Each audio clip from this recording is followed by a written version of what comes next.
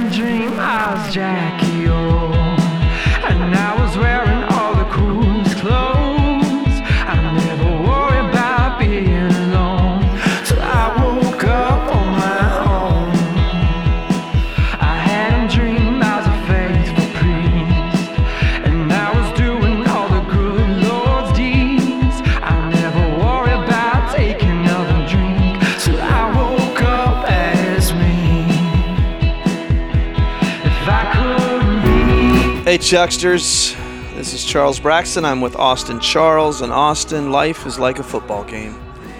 It can start with such promise and anticipation, and then you get smacked in the mouth.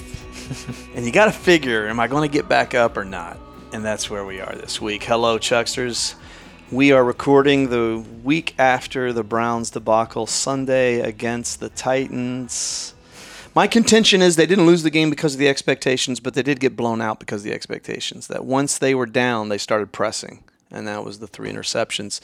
If you haven't heard, the Browns got beaten their opening game, 43-13 by the Tennessee Titans, who are right now a better football team. Yeah. They're a better football team. Yeah. So 3 days hence, and the day of this recording, how are you doing? You know, we were both, I think, stunned. Not that they lost. I expect them to go 8-8, 9-7 this year. So I don't have any illusions of this 12-4 baloney that people are saying. There's winning and there's winning with expectations, and those are two different things. So how are you now 3 days out, Austin Charles?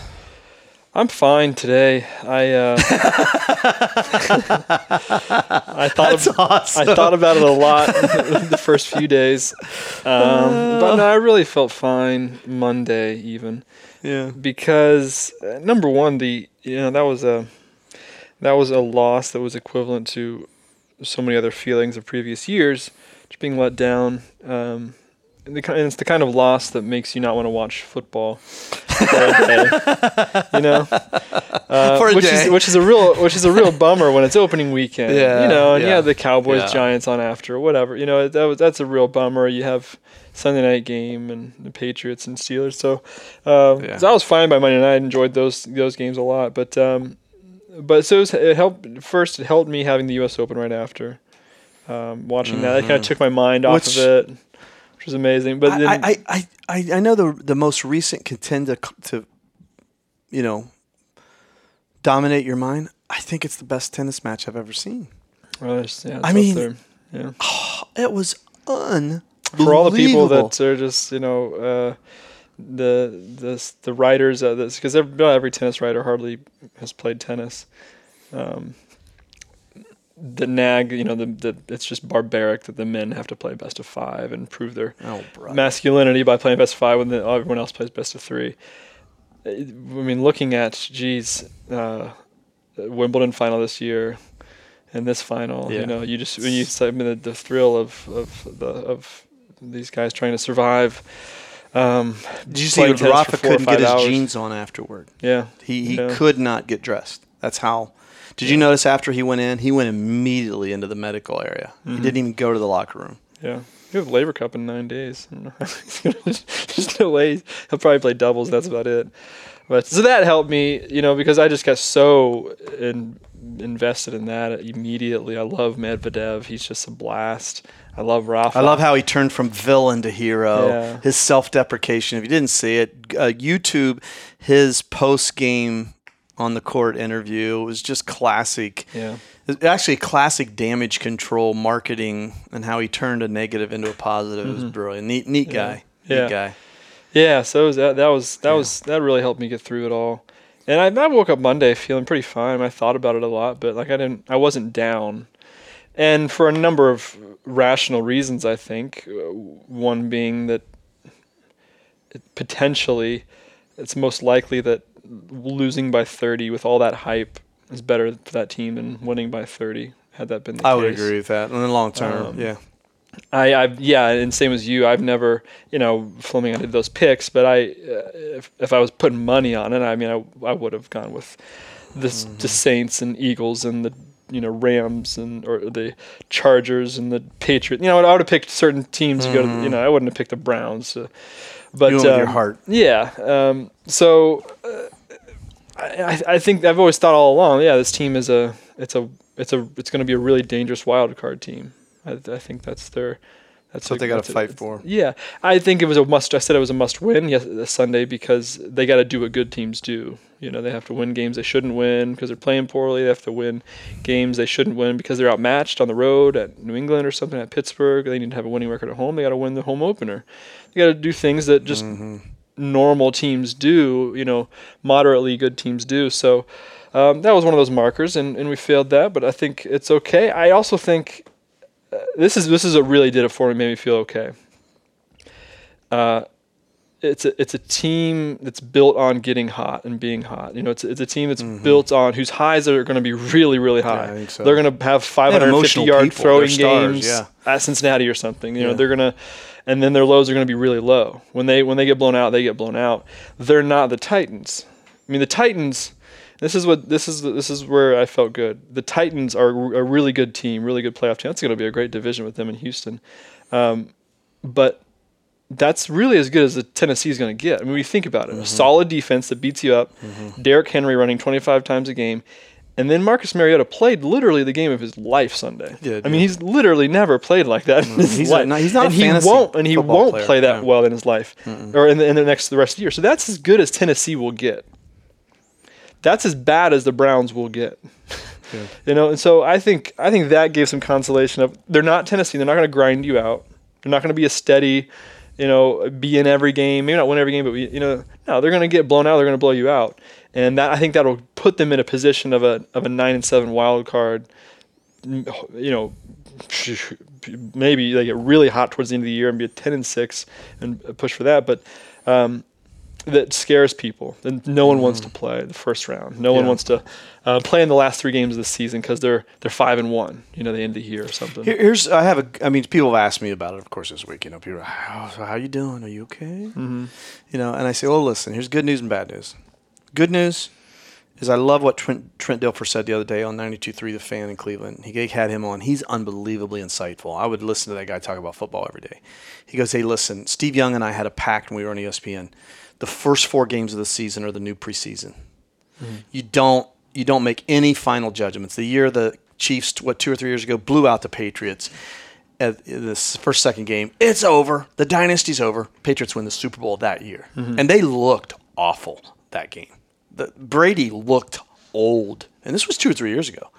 So he said, first 4 games are the new preseason. And they looked that way. The Browns looked like a bunch of people who have not played together, disjointed, too many toys in the toy box, didn't know what to play with. And there was no doubt about that, I think. And Freddie looked overwhelmed to me. He looked like a rookie coach. That's the good news. The bad news is they got offensive line problems. And that, to me, is how you build a football team. I was Googling left tackles that could possibly be available in the Monday Night Football game. Just thinking about Clowney for Tunsil. Like, would we? I mean, I don't want to trade Myles Garrett, but is it if our windows? He's too much of a game changer to trade. But trade. Who could we go after? Who's out there? Because if Baker might get killed this year. Now back to the good news. He had the 9th most time in the league this weekend. He held the ball too long. So they weren't calling sets that were plays. They were trying to make too many big plays. The NFL, and Dilfer said this so well, he says, once you get to the high level, now it's cerebral. It's not run faster. Everyone's fast. Everybody's strong. Fast. Yeah. Now it's cerebral. And I think I am concerned. I thought Freddie looked just deer caught in a headlight. I think I liked the game plan of coming out like big, like that first drive, and just come out big plays, and that was great. Yeah. But to sustain that level of play calling for 4 quarters is, you got to, as Romo, who was my favorite, said, you've got to run the ball so you can play action, so you can, but everything was way downfield. Everything, that's part of why this said so much time, is because every play seemed like was pretty significantly downfield. And that's a little bit of fool's gold. So, because I like to also, more than you, I root for the Bengals. I thought that I don't know if you saw that game. I was really encouraged by that. I know a lot of our listeners are also Bengals fans, and I was really. I mean, that was they lost. They figured out a way to lose in one sense because they missed a couple opportunities. Mm-hmm. But Andy Dalton had 418 yards passing. He had a career high against a good defense and a difficult place to play without A.J. Green. So, in the preseason. Yeah, it is. And it is. You don't want to make too much of it because now people are going to start having film on Zach Taylor's stuff. But people haven't figured out the Rams yet, either, really. And this is a lot of the same, Sean McVay stuff. Yeah. So anyhow, that's that. What do you have today? What do you focus on? Well, we never really got to talk about the wrapping up the Road Warriors series. I know we were planning on talking about it a little bit last week, and which is difficult to do when you don't have a voice. So I didn't have a voice. Yeah. I haven't got to listen to last week's yet. I meant to do that this weekend, forgot. So you and Fleming filled in, yeah, and it was it went well as it could. Yeah. So give me your questions. You're sitting here today, and let's say you've been a person who's been at all 4 weekends of the Road Warriors series. If you haven't done that, you can go to southbrook.org and watch or listen to those 4 messages on parenting. Really, is what it is on taking a community to raise kids. So, what are your takes? What are your comments? What are your questions? I think one of the reasons to talk about it is getting some requests and suggestions to talk about it more conversationally on the podcast as something that can be recommended to people that didn't go to the series. Mm-hmm. I think that, and if we're being honest, anyone who did go to the series, air quotes, only attended 2 of them because that's the average. Southbrook goes to. Yeah. So they didn't get the full understanding of what of what it is, and so starting from there to someone who's, hey, you should listen to this podcast, what that series was about and what it leads into with what we're doing going forward, not just some nice, as I said last week, the series is here's the ideology of what it should be, and then here's what we're doing with it with Players Box, making it more practical. So it gives some introduction into what that is. So first, again, a summary. At the end of the day, what I said last weekend was our project as a community, generally, but as parents specifically, is to raise people who are ready as they could be for a cruel and heartless world, for a sometimes cruel and heartless world. Mm-hmm. And then they also have the capacity to make that same world less cruel and less heartless. So in other words, our way of putting it in this series was, our task is to raise tough and tender, gritty and graceful people, both. Inwardly tough, outwardly tender. Not, as many are, inwardly tender and outwardly tough. Mm-hmm. And that's the bravado, insecure. Bullies are the worst manifestation of that, right? I'm inwardly scared, so I act outwardly tough. But inwardly, toughness, grit, the ability to have resilience is the talent in life. As I said this weekend, what Carol Dweck says, you got to be careful complimenting a child for talent and smarts, because the way a child's brain is fashioned, it actually makes them feel less talented and less smart. But it's impossible to over-compliment on grit. It is the only talent that matters. And that's the essence of the series. The importance of last weekend in particular is I got into specifics. Like, what's the gateway of development? And researchers now are seeing that the gateway of developing so that person flourishes into a tough and tender person is the communication area. And why it's critical that you get them to do the ordering at the restaurant. You get them looking at people in the eye. You have them deal with their teacher, not you always interceding and intervening, and that is the gateway. That once a child learns communication, there's other things that just start clicking in self-confidence and self-sufficiency. And to me, that was a real insight. And I think sometimes in series, especially for parents, we so are aware that we do so many things wrong. Sometimes we need affirmed. And I think there were some things I was candid about that I feel like I would do over. But this last weekend was an opportunity for me to say, here's what I would do again. Yeah. Here's the things that I think that Jordan and Austin would tell me, hey, Dad, Mom, do this again. And I got into some of that, but one of them was we made sure you guys learn to communicate with people. You know, and that's really been a gateway for both of you in life, is your ability to communicate. And that was intentional on our part to make sure, you know, you guys, we never ordered for you in the restaurant. We never, you know, you guys did that stuff.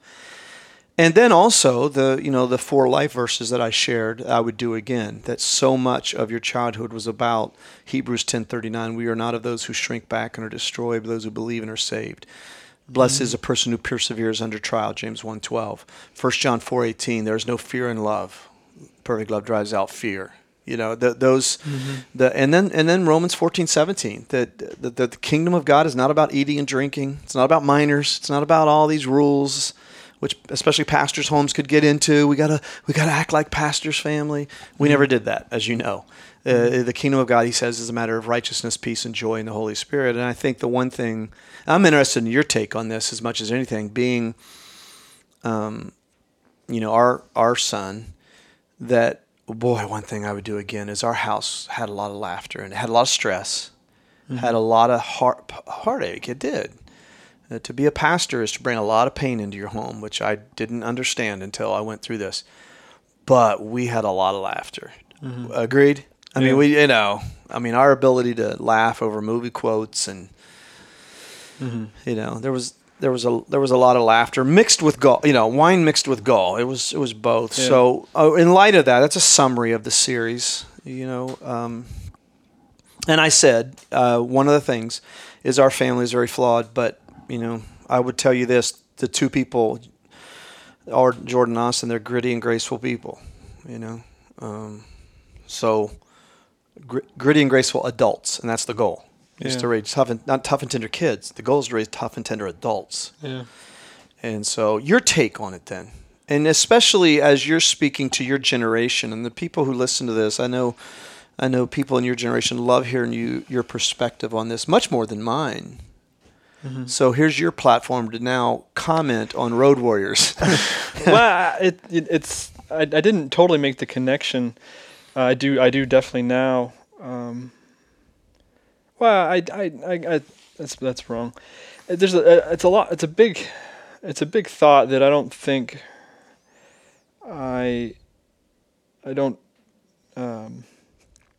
feel totally qualified to speak about. I guess I can, if I preface it with saying I'm thinking through it. That's I guess a little bit more safe and just compassionate towards the whole subject matter.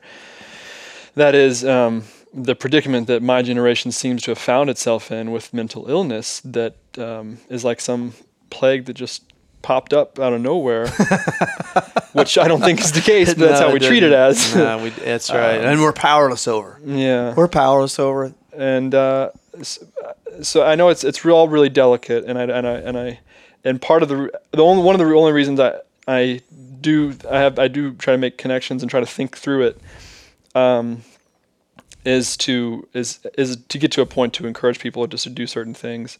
But I'm not obviously a clinical psychologist, and I'm not trained to be. And but I've spent some time with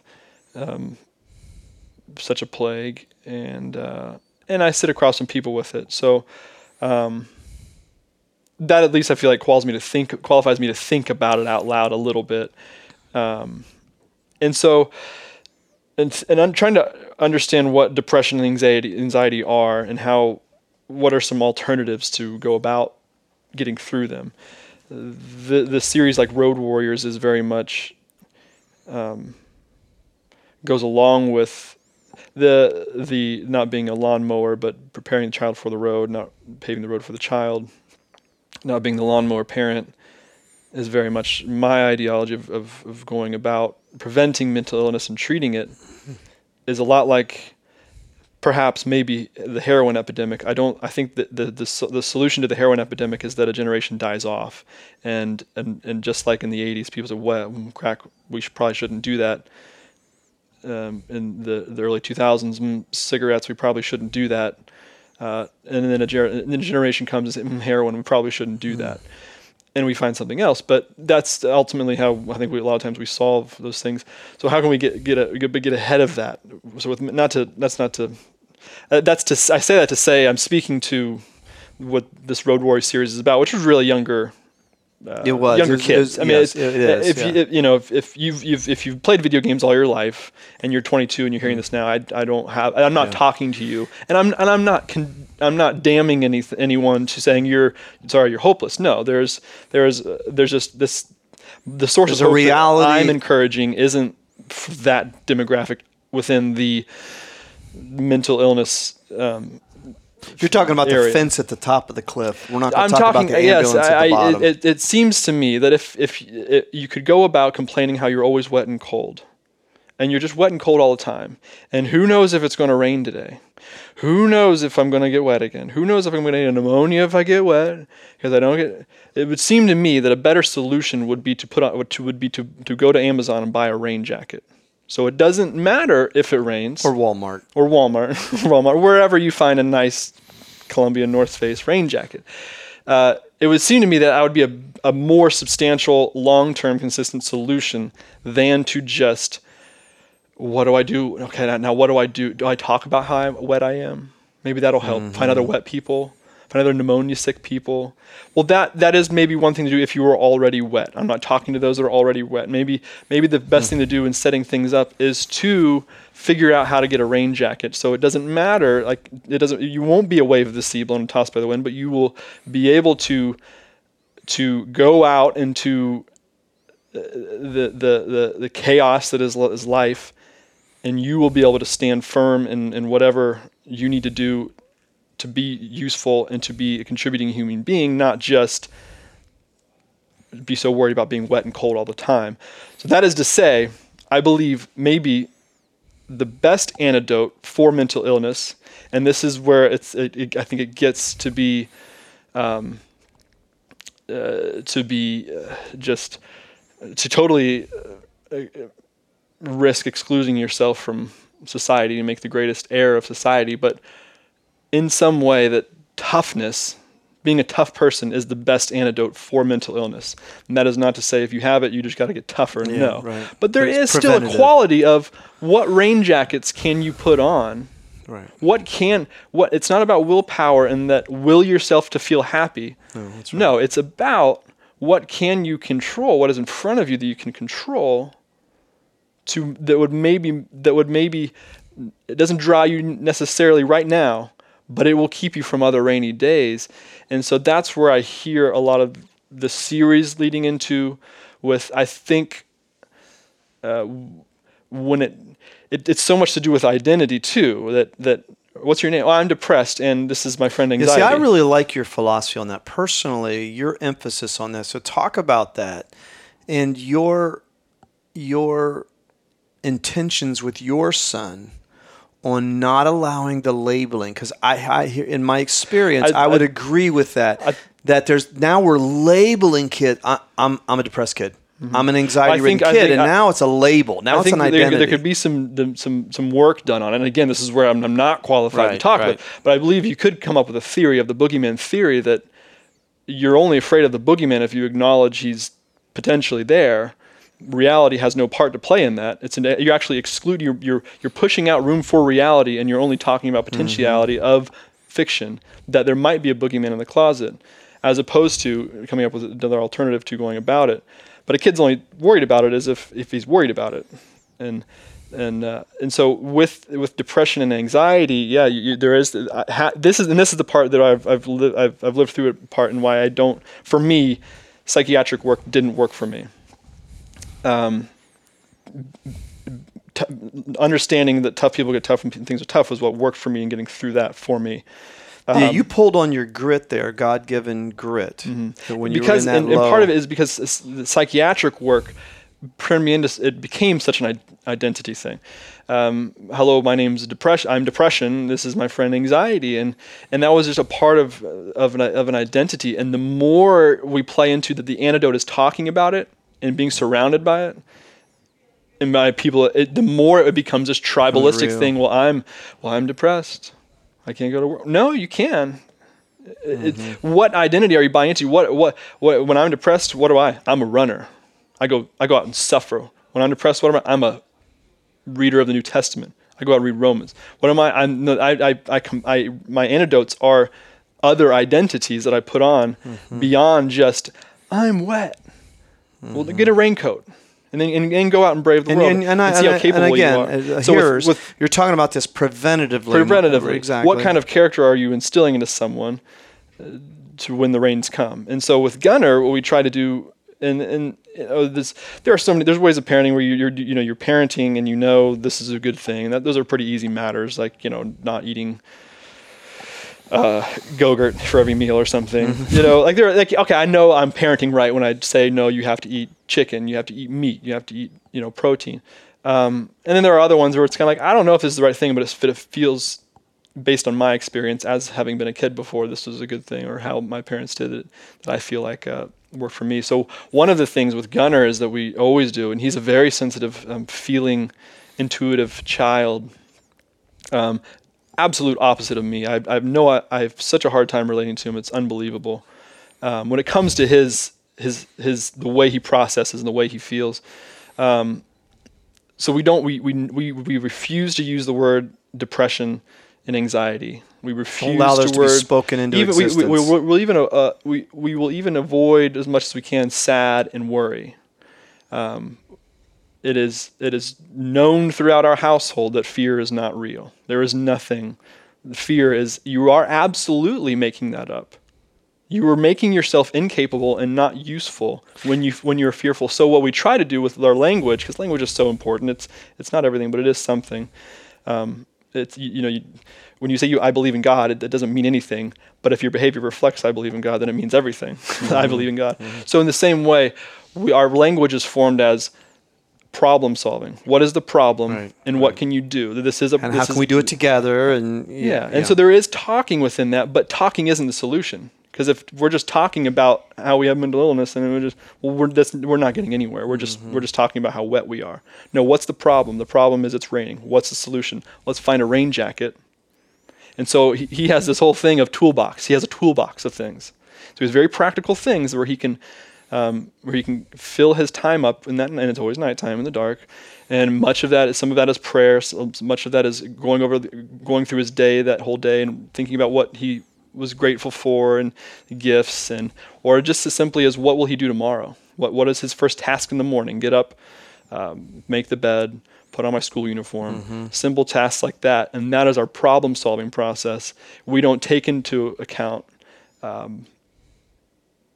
what are you feeling? Well, the kid's crying. It's clear what he's feeling. We don't need to, and he knows what he's feeling. That's the thing he knows the most is as an intuitive child. So we don't need to get into that. That's already been taken care of. What can we do now going forward? Do you because one of the things I hear you guys say is, hey, now let's feel your feelings. It's okay. I've heard you say that a couple, 3 times in certain situations. So it's not like you're invalidating his emotion, right? But remember the 3 things I talked about during the series, the 3 predicators of a child's future: emotion regulation, social relationships, and delayed gratification. Those are the undeniable. In John Gottman's 30 years of research, you can predict a child's future based on those 3. So the one thing I really love for you guys is the emotion regulation, acknowledging emotion, being able to name it. You feeling angry? Yeah. Yeah, it sounds, when you try to summarize parenting in a podcast, it sounds very insensitive. But so we do always, if he wants to feel sad, if he wants to worry, he has to do that, but it's not acceptable to us. And so he has to go suffer alone. And part of the understanding in that is that he has to reckon with the only tool we all really have. It's our conscience. And I think that's within itself why I think it's a great presuppositional approach to reading Romans, that Paul gets so into the conscience. Our only tool, our only governing agent within ourselves is our conscience too, and we have to reckon with that every day. Do I do good things? Do I do bad things? And who am I talking to? Socrates called it his daemon, which is the root for, the only root that really comes for, the Latin root for demon, meaning people or spirits. That it became spirits. They're not really sure how etymologically, but it also, daemon is the root for democracy. So you have these people within you. In Socrates, when he was faced with a problem, he would consult the daemon inside of him. And he did this for a long period of time of his life, where he would go off and consult the daemon and wreck with the conscience, and that's how he would make his decisions in his great philosophical wondering. So I don't tell Gunnar about Greek philosophy, but okay, if you want to have this irrational conversation with yourself, you're going to have to go do that and consult your conscience, reckon with your conscience, learn to, as I think the principles again, back to the Road Warriors.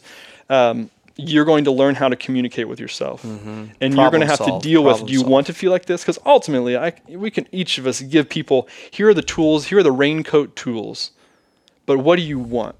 If you want to be worried, that's great. I don't want to associate myself with someone who wants to worry, who wants to fear. I don't want to parent someone like that. And so there is a bit of like, pick yourself up. And I think that's kind of the Petersonian, clean your room.